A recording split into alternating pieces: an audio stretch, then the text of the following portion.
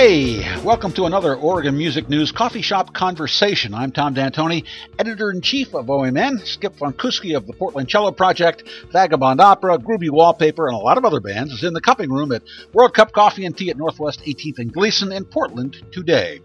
Coming up in the weeks to come will be conversations with Laura Ivansy, Reggie Houston, Brian Davis, Pilar French, Courtney Vondrelli. It's quite a pile of personalities, of course, just one at a time. Skip has gone through a lot in his career as a cellist, and, well, he plays a lot of other instruments, too. I did a piece on him a few years ago when he was so bad off from a bad back that he had to use canes and have other people carry stuff around for him. He recovered, thankfully. It takes a lot of courage to be a creative person, and you can take my word for it. Let's talk to Skip.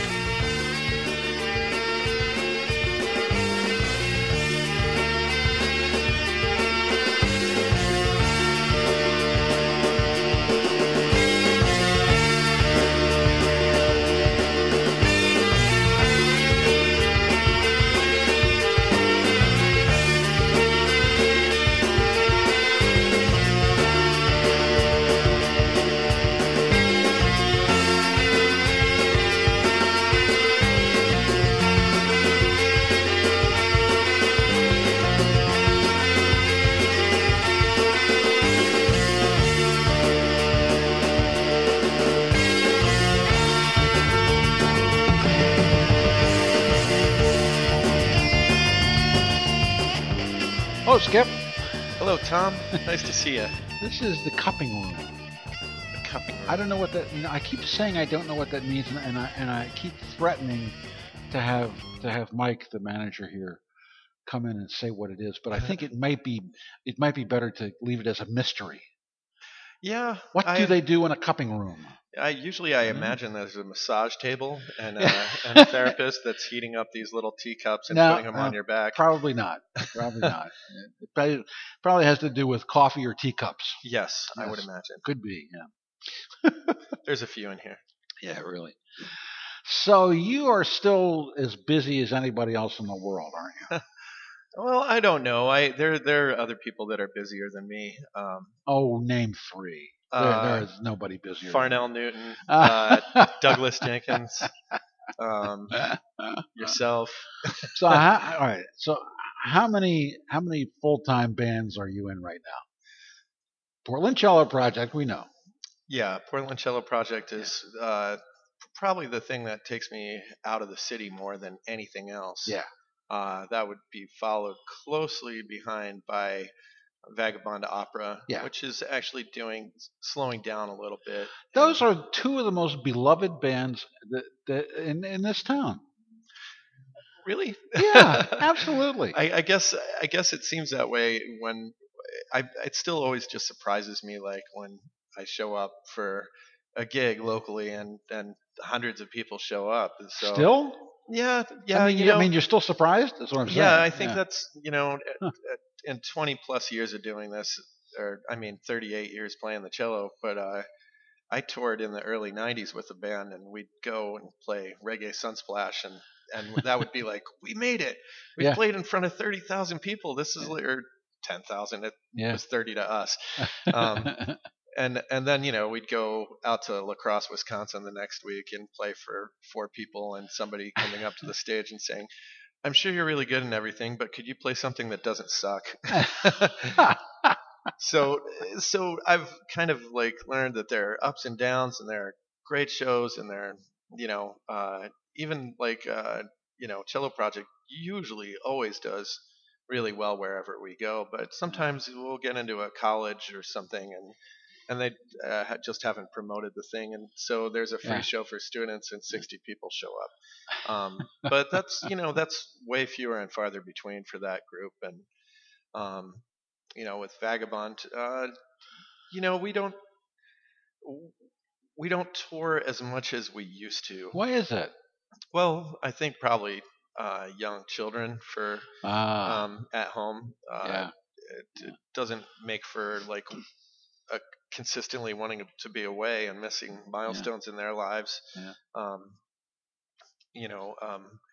My kid's grown and in college, so I don't really have the same issues. But I think for one thing, Vagabond's been together for 12 years now, Uh-huh. and there's a period of time you have to play. It's like a marriage. You're not always going to be in love with the work, Yeah. but you keep doing the work because you do love each other. Yeah. Yeah. So, and actually, I still consistently have a great time performing with them. Uh-huh. I just know that at this time Eric's got some new projects going. Uh-huh. I've got 100 other bands, like Yeah. you were saying. Yeah. The start of this question was besides Vagabond and Cello Project, I Uh-huh. do my Cellotronic thing, which is um, my solo work. I have a monthly series doing that down in Salem, and once a month I reserve one day at Edgefield Uh-huh. to do just my solo work because I find that Now, is that different from the Diva series? it's the Diva series hasn't really existed for the last 5 years. Oh. It started as the Diva series, Yeah. but it became the guest list after that, Uh-huh. and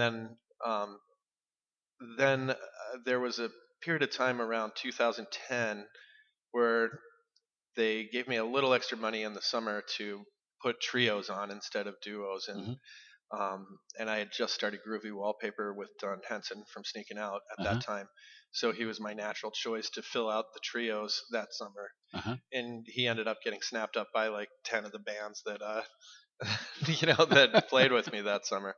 Um, but uh,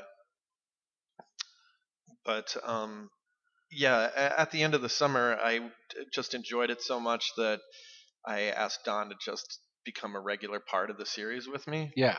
And so at this point, it's kind of shifted into in a 4-week month, I'll take the Uh-huh. first Monday as a solo date to Uh-huh. help me pay for that extra person Yeah. that's there every Yeah. week. Uh-huh. And one day out of the month, we'll do Groovy Wallpaper, which is just the two of us. Uh-huh. And then the other 2 dates, the split between them, will This have is your different guest artists. this is your 10th year? 10th year. It's Wow. hard to believe. It's impossible to believe that somebody, a gig could last that long. Yeah. That anything could last that long. Well, I mean, McMenamins has lasted a lot longer than that. And, Well, yeah. I mean, my good friend Julia, who works the wine bar at the winery, has been there with me for 10 years. So, Wow. which is hard to believe too. But she's been working for them a lot longer. The thing is, I performed at McMenamins since like probably 1999 or 2000, Wow. Uh-huh. and in fact, I played a wedding there the week of September 11th, 2001, Wow. like 4 days later, and it was kind of tense, But one of the things I remember the best part was that the officiant was a friend of the bride and groom, and he Uh-huh. started the ceremony with marriage. Marriage is what brings us Oh, together. jeez. You know what? I did a story one time on an ivory carver who lived in Astoria, and he had kind of a German accent. And so every time he said it, it came out ivory, like Elmer Fudd.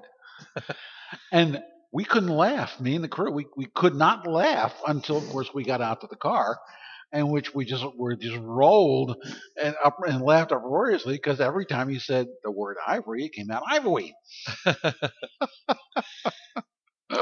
When I was much younger and living in New Jersey, our governor Tom Kane sounded just like Elmer Fudd. I can't get out of my head when he would say, "New Jersey and you, perfect together." What I'd like to know is, who was Mel Blanc imitating when he invented Elmer Fudd? That's what I'd like to know. I bet there's. I've never thought of that question before in my life, but I bet now that I think about it, a wiki-worthy search. Yes. Oh, jeez. So that must be gratifying to hold on to a gig that long. It really is because it's so unusual. It's majorly unusual. I've seen artists from those early years that I still play with, and artists that went on to start families and left music careers behind, or had children and came back to playing music. Um, One of my really good friends kind of opened a restaurant and gave up performing music, and Wow. I played on 2 albums with her and was in her band. And um, I've seen a lot of people come through those doors. Yeah, and And so many things happen in your own life in those 10 years. oh I mean, my it's goodness, amazing. Yeah. my goodness, that's the truth. Yeah. And I remember I did a story on you, and you could hardly move. You had that terrible back problem. yeah, that was Yeah. And you kept playing. You kept the gig. Not only did you keep playing, but you kept the gig. and I got to give mad props to my friend Charlie Nanos, who actually was the first person to bring me in to Edgefield as a performer with his band. And during that whole time of my back injury, I'd give him $25 a week, and I'd pick him up at his house, and he'd drive out to Edgefield and set up all my equipment for me, and then I could play. And actually, when I had that back pain and injury, playing was the only time it didn't hurt. Yeah. It's odd. I was seated. That probably wasn't the best thing for me or whatever, but playing music certainly was. And I don't know. It helped me get through it. That's amazing. Yeah, it was because you went somewhere, and you know, and the pain was blocked, or you just didn't. Or, Yeah, I think somewhat. I mean, trust me, there were times when I'd lean over to adjust a button on an effect pedal, and screeching pain would go through me. Yeah. But when I was in the actual act of playing the instrument, it actually taught me something really amazing about music, which is it's hard to explain, but it it made me realize that the tools that you have as a young musician or a young person are not always going to be there, and the music that you know inside and in your head, and how to convey things in with less notes, to make something beautiful. Um, for instance, in Vagabond Opera, I'm pretty much a gypsy fiddler or a rhythm guitarist, but on the cello. My job is to be flashy and brilliant. Yeah. When I take solos, and when I'm not soloing, I'm trying to support a band that doesn't have a guitar and has an accordion, which is a less of a when we do have a piano, it's great, but accordion is squishy. It's a squeeze box. Yeah. So it's like to have that extra little chop kind of rhythm and everything is important. But when I toured, I did a 13-day tour. We played on Mount Stage Live out in West Virginia, and that was in the middle of the back issue. And I was before I had gone, and it was like about a month into my back pain, and before I had an MRI or a prescription. Yeah. And and I drank a lot of whiskey to manage the pain, but it was in the middle of that tour when I realized that I can play less notes and still evoke a reaction out of listeners and an audience. And I hold that to this day, because you never know. I mean, I try to take better care of myself, but you never know when things are gonna turn around on you. Right. And you should have a plan. And if you really know music and absorb it and hold it as part of your being, there's more to making music than what you can do with speed, and how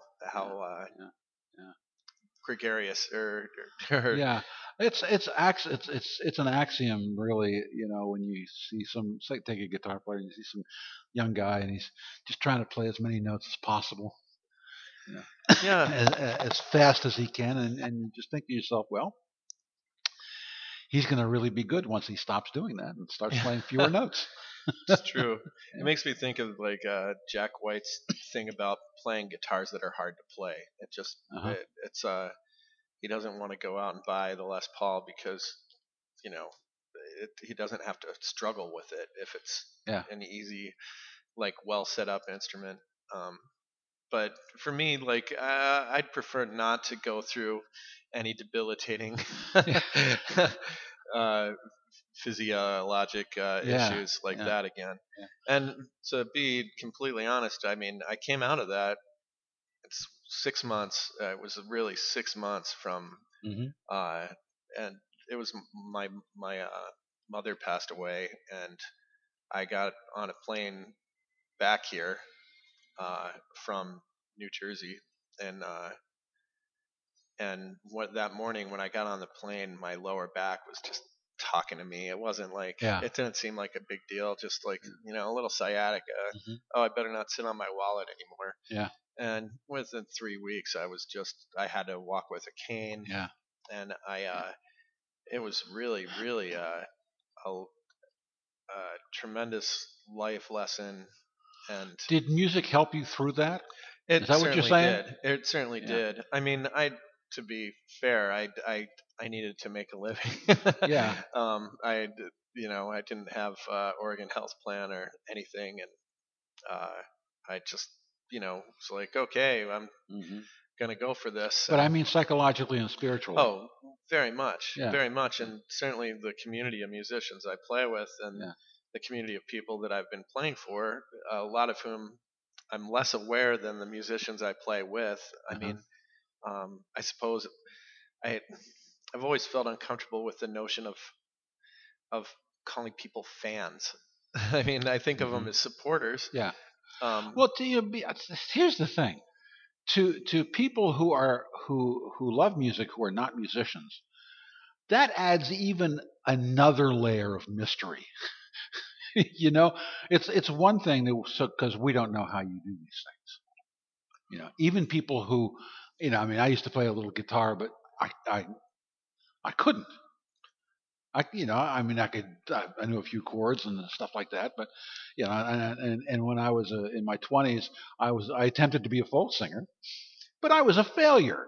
Okay, I so did too. yeah, but the thing is, so but what? So so we don't understand. Not really non musicians don't really understand what you do, and then to add another layer of mystery on top of that, that what you do helps you overcome, this serious thing in your life is just completely baffling.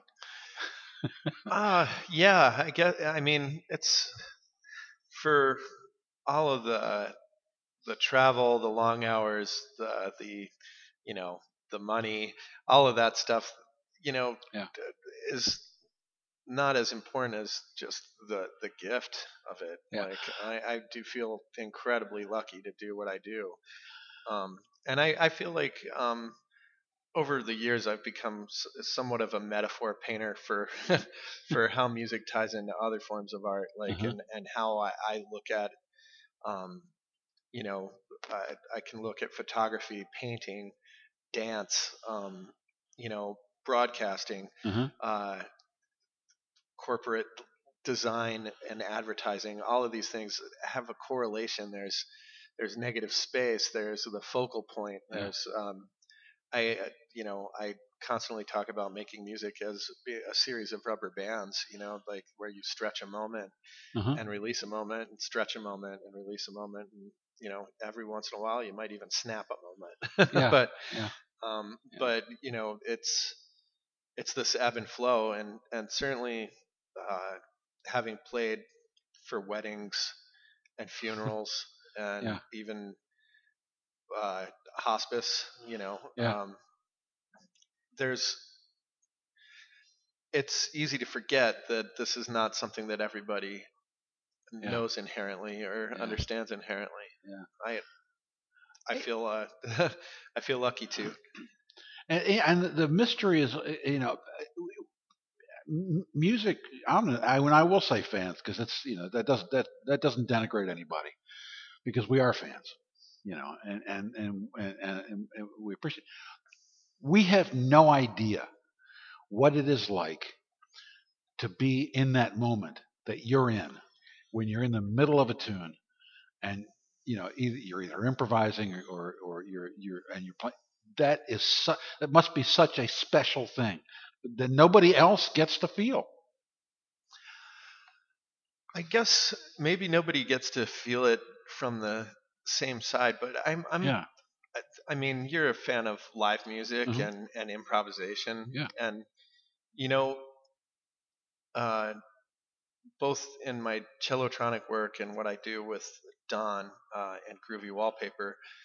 Um, when I started Groovy Wallpaper, I was like, I don't want us to play songs. I want us to play feelings. Uh-huh. I just want us to create Uh-huh. new works, abstract works, um, live. You Yeah. know, um, and I actually really do consider. I mean, I've been working with loopers, which Mhm. for people not familiar, that's a foot pedal with a brain in it that will record music as you play it, and then play it back so you can add layers to it. Mhm. Um, and And play along with yourself. yeah, Yeah. yeah, exactly. At which in some hands that can be a really mechanical process, Mhm. just straight keeping time, whatever. But for me, it's a blank canvas, Mhm. and I'm just throwing paint on it, and a lot of times that paint comes from the cello, and a lot of times it comes from my guitar or Mhm. mandolin or bass, or I use a lot of iPhone apps to play as instruments, Mhm. and Don does as well. Um, and in the process of these things, sometimes you find yourself in a moment where you've created something that that you really find stunningly beautiful. Mhm. Like wow, like Don and I will look at each other and go, that was insane. Like at the end of a piece, and then I hold my pedal down for 2 seconds and it's gone. It's gone. Yes. And the whole thing to me is that the people in the room at that time are experiencing to some degree what I'm experiencing. Mhm. They're just receiving it as opposed to um, creating it. But when I'm creating it, I'm receiving it too. Mhm. I am, for me, that kind of music making. There are times when I won't even know what key I'm starting in because I'll detune the cello, and Uh-huh. then I'll just play like four notes and in succession in order to create the next thing I'm going to do, and then I have to just slide my finger to where I am in the right key, and by the time the second or third revolution comes around, I know what key I'm in. But I have the decision right then and there. Is it going to be a major thing? Is it going to be a minor thing? Am I going to throw in a flat five? Mhm. And I don't know. I let it lead me, and that's kind of been the way that I've done my series for all these years too. Mhm. Is that I, without having a true mathematical formula and Mhm. 100% success rate, when I listen to a songwriter and they're playing a song that I haven't heard before, generally a songwriter is, you know, some songwriters will throw left curves or left Mhm. turns in their songs, but Mhm. a lot of times when they're trying to get across their point, they're listening to where the song is taking them, Mhm. and that's what I listen for. And then I know I know from a gut instinct Mhm. that it's going to be a 35% chance that they might do this left turn thing, Mhm. but there's a 65% chance that they're going to follow Yeah. the song structure the way that their vocal is leading into the next thing. And so I choose a note that will work in either. So I either end up on the one or the five, which is like a little bit of shop talk, but Yeah. but because I'm playing a lyrical instrument and a monophonic instrument like the cello, I don't have all the responsibility that a bass player does to nail the root. I can get away with like sliding a few notes in a row Mhm. to get on the right one. Mhm. And there's an old joke in music circles that in jazz you're only ever a half step away from the right note. um, So how does that work when you're playing with the cello project? Cello Project is way more structured, and uh, you know Doug and Kevin and Diane, a bunch of people like Gideon write music out. They're uh, really skilled at putting the dots in the right place and the time signature bars and all of that.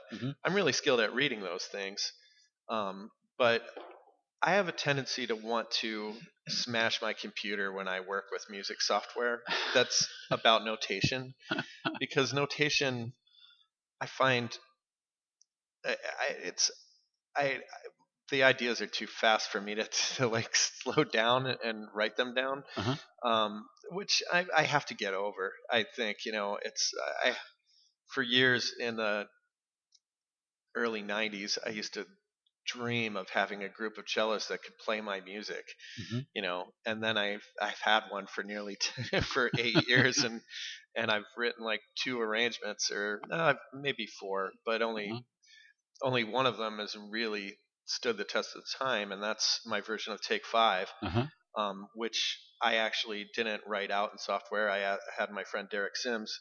I just kind of notated it to him or dictated it, and he wrote it out for me. And then I brought it to Cello Project, and I went, "Oh no, don't play that. Play what I mean, not what I wrote." And so then did they understand that? Well, the funny thing is that we kept sheet music in front of us. Or some of the players did for a couple of years, but at this point, even when new players come in, we just go, "It's an E minor. Here's the changes on the thing. This is the arrangement," and I've verbally communicated it, and we've played it enough that it's the one thing that we have that I can guarantee, and nobody's looking at music in our entire and we read all our music off iPads, and we have this great program that hooks up with Dropbox called Fourscore that allows you to flip pages and make notations on the iPad. And I've got probably 1,000 songs in my iPad now, arrangements from the last 4 years of dance parties and everything that we've done. But Take 5 is the one piece of music that just says Take 5. That's the notation for it. So it's a lot of fun, and there might be some times in the future where we'll be able to adopt that method of sit and play. Actually, about that year before my back went out, we played at the Green Stage in Ashland for Shakespeare Festival, and one of the things that we did was we were collaborating with a beatboxer from New York City named Adam Matta, who very interesting and compelling performer, and he's featured on one of Cello Project's records as well. But so we did a thing there where I would play a simple form, and then another cellist would play what I just played, and then I'd play the next part for the next cellist, and once we got 6 going, which took roughly 32 bars, then I would improvise over the top. That's live looping. Live looping, yeah. Which is pretty darn fun. Yeah. But we haven't really gone back to that with Cello Project. But I think that the chances are that it's a thing that we will do.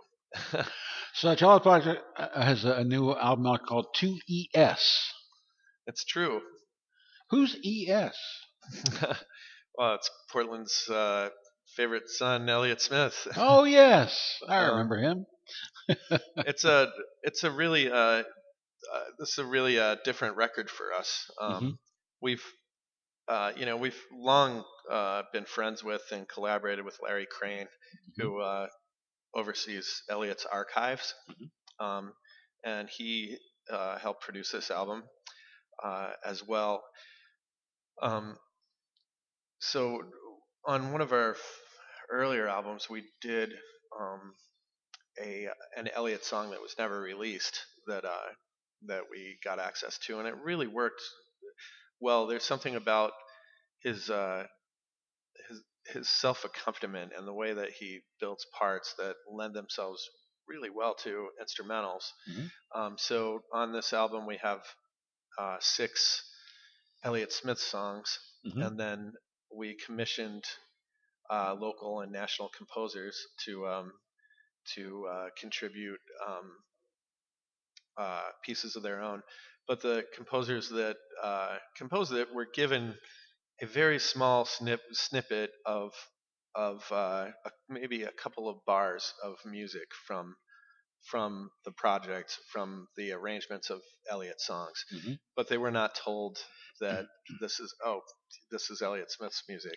Like they were just said, here's something spicy. This is your source material. Make a variation or use this as the basis of your composition. Wow. So it's kind of a really interesting thing, and you have as diverse, very melodic pieces written, and you have very concordant modern classical music type things written, and even a piece of performance art that's on there. Music for T soloist and cello ensemble. That's an interesting one, and I think it really works as a record. What's a tea soloist? It's a person making a cup of tea during the performance of the piece of music, and then pouring the tea, and then the piece of music is over. You don't hear a tea kettle go off, do you? You might. There's definitely a tea kettle in it. Well, that would make sense. Yeah. Yeah. I mean, in the recording, there you can hear the water come to boil, and the gas, underneath it. So I think that's kind of a neat thing. Well, you suggested that we listen to Between the Bars. Well, yeah, I thought Between the Bars is it's a beautiful song, and this summer, 5 members of Cello Project went out to the Christmas Valley area in Southern Oregon. I don't know if you're familiar, but it's a gorgeous place. There's Fort Rock, which is just a big rock in the middle of the desert. There's a lost forest, which is like a strange forest in the middle of sand dunes, but it's because something about the volcanic makeup of the ground that it holds water, so these trees can live on like less water than they would elsewhere. Wow. And you would not expect to see them. There's sand dunes.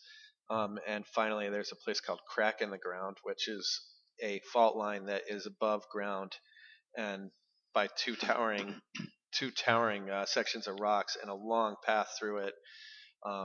And I guess like in the old days, it stays cold there because it's pretty deep. And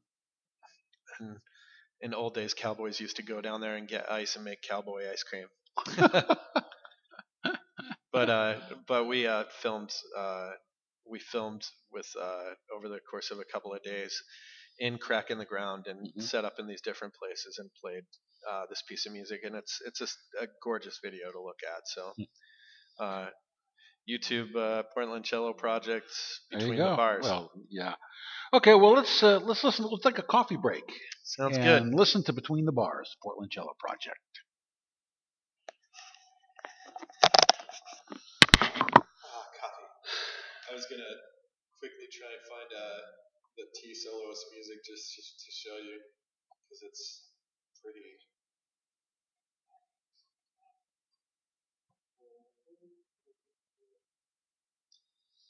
Okay, it's the only thing that has a title page. That's the music.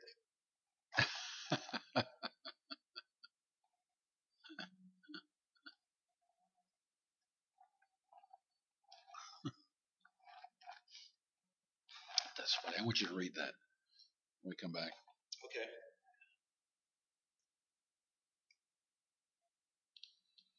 Well, I'll just do a split track here so we can just keep going. Okay. Yeah.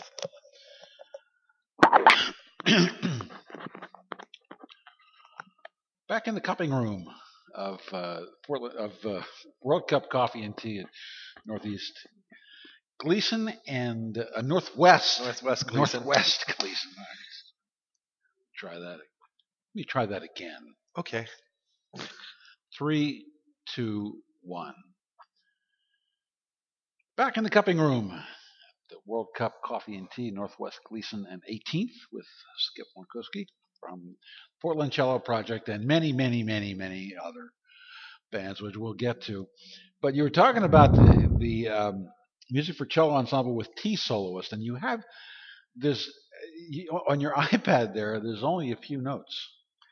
I mean, musical notes. There's lots of other notes, but there's only a few musical notes. What are those musical notes?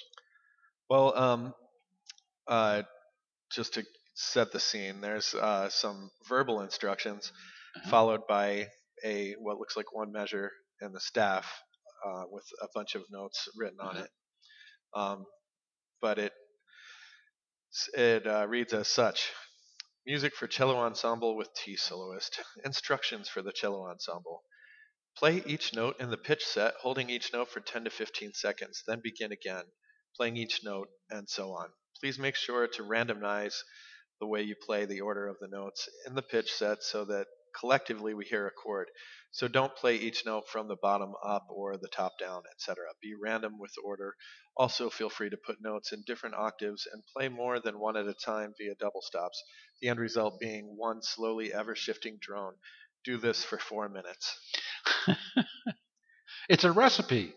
It is. It really is. Begin at piano, slowly crescendo for 2 minutes to mezzo forte, then decrescendo for 2 more minutes to nothing. Look to the soloist for the cue to begin the piece. Instructions for the T soloist. The T soloist should set up a tray on stage with an electric kettle and a way to make tea. Please use loose leaf to provide better sounds, intrigue, and interesting things to do. Make sure that the amount of water in the kettle will boil in just under 2 minutes. To start the piece, turn on the kettle. While it's boiling, get out the tea, scoop some tea into the teapot, screen, Gawain, or whatever you're using, and set out cups. Once the water boils, make tea in the teapot, pour, and enjoy. If you take cream or sugar, don't forget to bring that along. After the piece, feel free to offer tea to the audience. The cello ensemble will be playing while you're making tea for 4 minutes, so make sure you can take care of everything in that time period. End. That's great. It works. I mean, John Cage is like, why didn't I think of that? Okay, so how long has the Portland Cello Project been in existence now? Boy, that's sure it's kind of difficult. Approximately, I would say we began calling ourselves Portland Cello Project in 2007. But we're just a bunch of cellists getting together in 2006. Okay. All right. So it's been a long time now. Yeah, it's been a while. So have you worked everything out between you guys yet? Worked everything out. Cello Project hasn't really ever been always the same people. Yeah. There are a handful of us who are the most consistent performers. But we I don't know if egalitarian is the right word, but we've definitely left some of our chairs open for new blood and for people who are just less caught up. Like, because not every cellist that plays in Cello Project just plays cello for a living. There are a lot of other jobs, and not everybody can keep up with the demands of touring and just filling all the dates because they have lives. And yes, certainly it's a lot of personalities under one roof. But yes. But like the shows that we do at the Aladdin and a couple times a year in Portland are the big shows. We never mount like 16 cellos for a road tour. And over the last few years, I think we just played with 9 cellists. for the Christmas Only? shows. Only 9? Yeah, maybe 10. That's a lot. It is. It is a lot. And we have trumpet players too. I mean, Yeah. it's cello project, but it's a Yeah. pretty large ensemble thing. Although, on our upcoming winter tours, we're probably going to be traveling with no more than 8 people, including sound. Yeah. So then, but we travel with a drummer, a trumpet player, 5 cellos, Yeah. sound person, possibly merch person, possibly a bass player.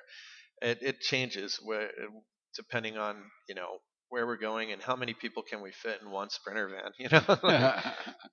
All right. So, how old were you when you had the first cello in your hand? 8. Yeah. Do you remember the moment? I do. My teacher uh, brought it in. I mean, before that first day, um, I got brought into the school because my older sister was excelling in the Suzuki program there, which was in its infancy. Like, I mean, it was the first year of them offering Suzuki in our school system, and and her teacher Diane Sultan was like, "Does she have any siblings at home?" And so she was like, "Well, she has a younger sister, my other stepsister." She's like, "Oh, great, because we just got a viola in the school system, so we'd like somebody to play that." And she was like, "Well, my stepmom was like, well, my stepson will be disappointed if he's not included." And she's like, "Well, just bring him in. We'll give him an upright bass." And they brought me in, and she went, "We don't have a bass that small, because I was 8." Yeah. So they said, "We'll start you on cello, and you could switch to bass in 6th grade." And by 5th grade, I was like, really like, "Do I have to switch to bass?" And they were like, "No, no, no." but yeah, my teacher brought in the cello, and she showed me how to hold it, and then she showed me how to play the first opening run of the Addams Family. Da da ba bum, ba da ba bum, ba da ba bum. And so she was like, "I can't give you this cello to take home, but we're trying to get one set up for you, and we'll have another lesson next week."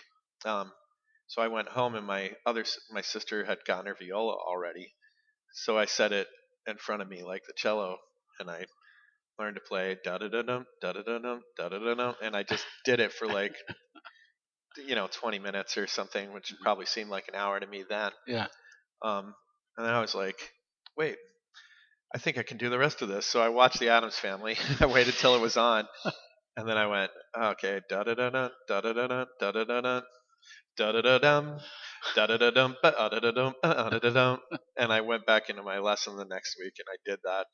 It was just there. Yeah, It just came out.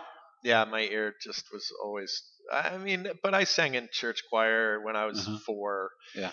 And I played around on a piano in the house, and my dad would strum a mandolin in the kitchen sometimes, and I was always fascinated by the mandolin, which is funny because I've really become quite the mandolin player over the last few years. So I always played the mandolin a little bit for the last 15 years, but then I met some good mandolin players, and I felt bad about taking work from them, and then my mandolin got stolen, and I just didn't bother replacing it. Are you part of the mandolin ensemble?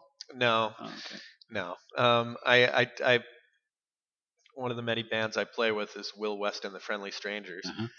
And back during my back injury, I was on tour in Santa Cruz, and that was the middle of, I don't know, an 18-day tour, and it was towards the end. It was like my back was getting better. I was going to physical therapy, and I felt like it was on the mend, but it wasn't quite there yet. And it was January. I think it was February when I felt like I could do cartwheels again. Yeah. But I remember distinctly, I went into this music store to buy an 1/8-inch cable for my iPhone so I could play my apps through my thing. But it was because it was the middle of the tour, and there was a lot of merch cash, so the band did a big payout to each member. So I walked into this music store with $500 in my pocket. Oh, dangerous. And dangerous, to buy dangerous. a $7 cord, and I ended Yeah. up buying a Fender, A style mandolin with a soap bar pickup in it. And but I mean, I sat down and plugged it in, and I played it for a half an hour to make sure my hand didn't hurt afterwards, because mandolin is a funny thing. If you got one that's set up really nice and you're used to the movement, your hands don't get all sore. But if you buy one that's just a little too high in the action, and it can lead you to not wanting to play the instrument, which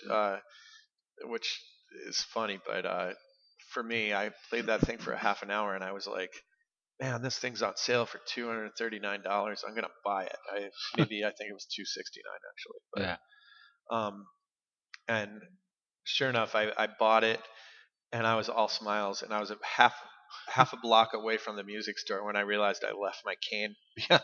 Oh, jeez! Wow! Like, that's how happy I was. Like, amazing. That's amazing. Like, a thing. So, and then I got back to town. At the time I was generally doing some Thursday happy hours. Will West was doing a happy hour at White Eagle then, and I guess this is like 2008. And he was like, I said, hey, I bought a mandolin while I was down in California. He's like, bring it next time. And I said, okay, I will. And so then I brought it and I played it on a few songs, and then my confidence got better at it. And then Will would call me and say, hey, I'm doing this gig. It's just for tips, but if you wanted to just bring your mandolin, that's cool.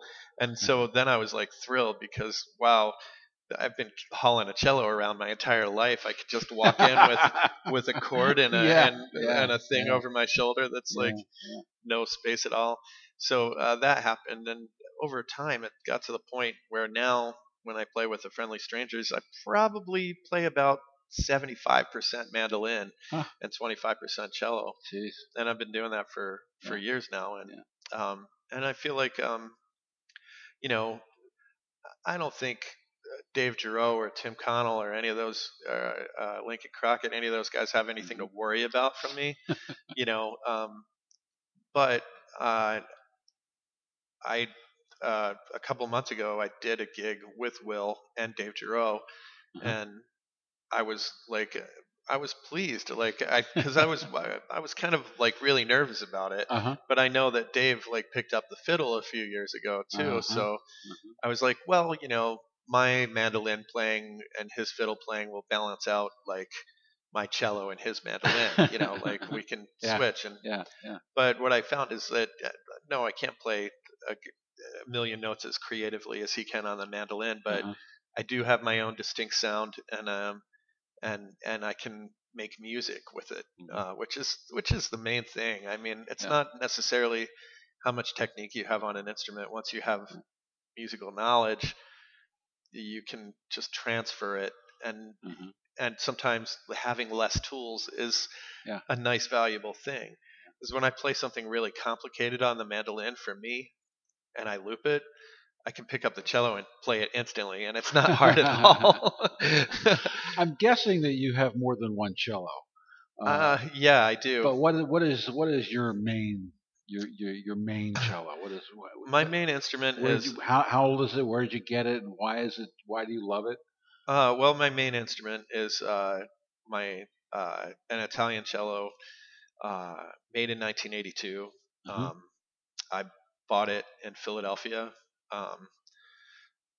I was the first owner of it. Really? And I've put every mark and hole and wait a minute, scratch. You bought it in 1982? I bought it in 1984. Wow. Yeah.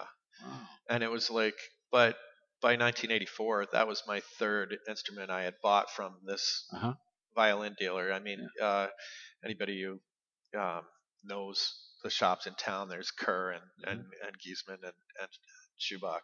In Philadelphia, there was Menigs and Primavera. They were the two main violin shops, and my family went to Primavera for all of our instruments.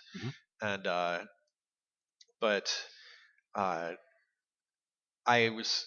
It's enough time has passed. I can probably tell this story. um, Primavera had to go through a bankruptcy at that time, and this cello was on his shelf, and it was a $12,000 Italian cello. Wow. And was it made in Italy? Yeah, made in Cremona, which you have to be certified part of the guild to make to set up shop as an instrument maker in Cremona, because that's where Stradivarius and the Amati family, and so it's an important center, and it's why Italian instruments are prized. And modern new Italian cellos from this century go for 20 to 30,000 or end up. Wow. There's just something. So if that was 12,000 in 1984. Wow. Yeah, if I hadn't beat the living hell out of it for the last 30 years, it would be. No, but it started. I bought a 3/4 size German cello when I was 10. My dad owned a general store in New Jersey, and every day after school, I would empty the garbage and fill the soda cases. And at first, he was giving me $2 a week to do that, but then very shortly thereafter, he started.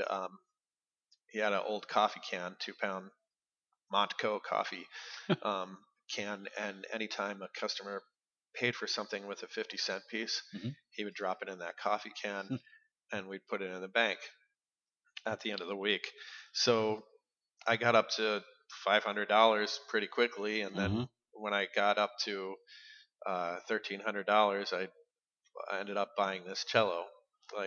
So it was. Yeah, it was my first cello that I bought. There was another one that I had that I paid $4 for, but it was a full size. That's another story. But that first $1,300 cello, I then traded back in towards a full size when it was time for me to move to a full size instrument, and I played that instrument probably for 3 years, and that was like a $3,000 instrument or a $3,500 instrument. But when it came time to get the cello that I have now, there was the bankruptcy thing, and he was like, well, this will only fetch this much at auction, and I'm going to give you a trade-in value on your German cello of $6,400, so $2,000 more. So I basically bought this, really nice cello for a trade-in and a couple of grand. Wow. And it's been a really good instrument. I don't know, a lot of people. What is so good about it? It's got my imprint. I mean, I've played that instrument for thousands of hours. I mean, literally, like at 1984, I practiced for 6 hours a day then, and through college, I would say that there was a short period of time in my 20s where the cello sat in the case most of the time because I was playing guitar and writing songs. But I still played it. It's on Pink Martini's first record. It's on it's on a lot of records by a lot of people in this town. I did a piece on Zoe. What's her name? Keating. Zoe Keating one time, and she was finally going to get another cello. She had this one cello since she was a teenager, and she went through this whole thing as though she were dating these cellos, right? And just like sort of going out with them, and to see if it would work out. And she eventually found one, and I guess married it. That's good for her. Yeah, I've performed. Zoe Keating was actually at the very first Cello Project rehearsal, which I was not at. I was recently reminded. But I can tell you that the only reason I wasn't at the first Cello Project rehearsal, I was invited, but I had a gig that night. Oh, jeez. But Zoe was at that first rehearsal. But I never got to play with her. in those early days. She lived in Portland for Yeah. like 5 minutes. I know, and that's when I interviewed her But before she went back to San Francisco. About a year and a half ago, maybe 2 years ago, Cello Project did do 2 shows with her in Washington. And, but it was such an interesting, concept that she would date new cellos. Yeah, before she would settle on one. Because it was like a life partner. That's one way to look at it for sure. Yeah. I mean, I certainly at one point about 2000 or 2001, I ended up I auditioned for the sub list for the Oregon Symphony, and my sister said, your cello hasn't been sounding as alive as it. You should take it into Schubach and have him do a sound post adjustment or some new strings or something. So I took it in, and they discovered that there was a crack in the sound post, or on the body under the sound post or above the sound post. Anyway, it ended up being an ordeal. Like it was a very expensive fix, but it's it's fixed and it's fine. But during the time that it was in the shop, it was like a 3-week undertaking. So I expressed some interest in trying out different cellos, and as fate would have it, I had just booked like 21 dates in a row as a pit orchestra cellist for A Little Night Music, the Stephen Sondheim musical at Lake Oswego Repertory Theater or whatever.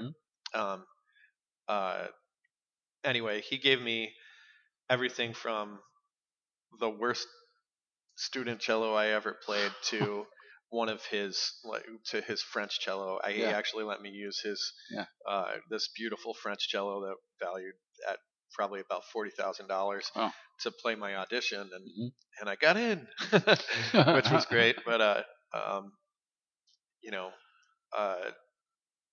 there are so many different cellos, and so many different sounds. I mean, Cello Project, everybody has a different cello. We have matching microphones that we all use that are embedded in foam and go under the bridge and stay a steady distance away from the bridge. Every one of them has to be EQ'd differently. There's certain things with frequencies and certain ranges that are going to be the same, but some cellos are bright, some are warm, some are just bassy, and it's you never know until you put the microphone on it and find the sweet spots, But you realize that most music fans can't hear that. Yeah, I do. You know that, right? There's they can hear when something's feeding back. That's true. That is very true. And I know that they're definitely. I'm a big proponent of using pickups. I love eliminating the feedback component and just having a tight amplified sound that's based on the vibrations that it's picking up. And I'll be honest with you, I love my cello. It's my favorite one. Yeah. I have an electric 5-string cello that has a versatility that in what you can run through it effects wise. It sits in my basement. I'd sell it if somebody wanted to buy it. And then I have an old German cello that I bought all beat up at Portland Music. They actually called me and said, "Hey, we've got a cello up here," and they wanted $300 for it. So I took it and I got it fixed up and play it, and it's pretty decent, but it has some weird things upper in the neck that make it more difficult to play, and then I have a cello that doesn't have a label in it. I bought it at Trade Up Music maybe 10 years ago. I sold it to somebody with the caveat that if they ever sold it, they would sell it back to me. And so I bought it back, and it's become my primary tour cello. If I fly anywhere, I have that a $600 cello, because if that breaks, I'm like, that sucks, you know. But but if my good cello did, I would be like, oh, I'm fucked, you know, like.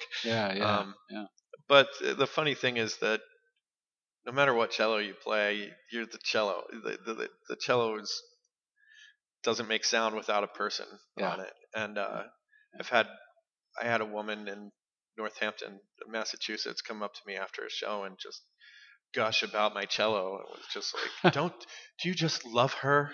I'm like, first off, don't assume that my cello is a lady. And I think I actually responded to her, she's pretty nice, but I prefer my Italian mistress back home a lot more. So for this 10th anniversary, this sort of 10th anniversary, are you planning anything special for Edgefield?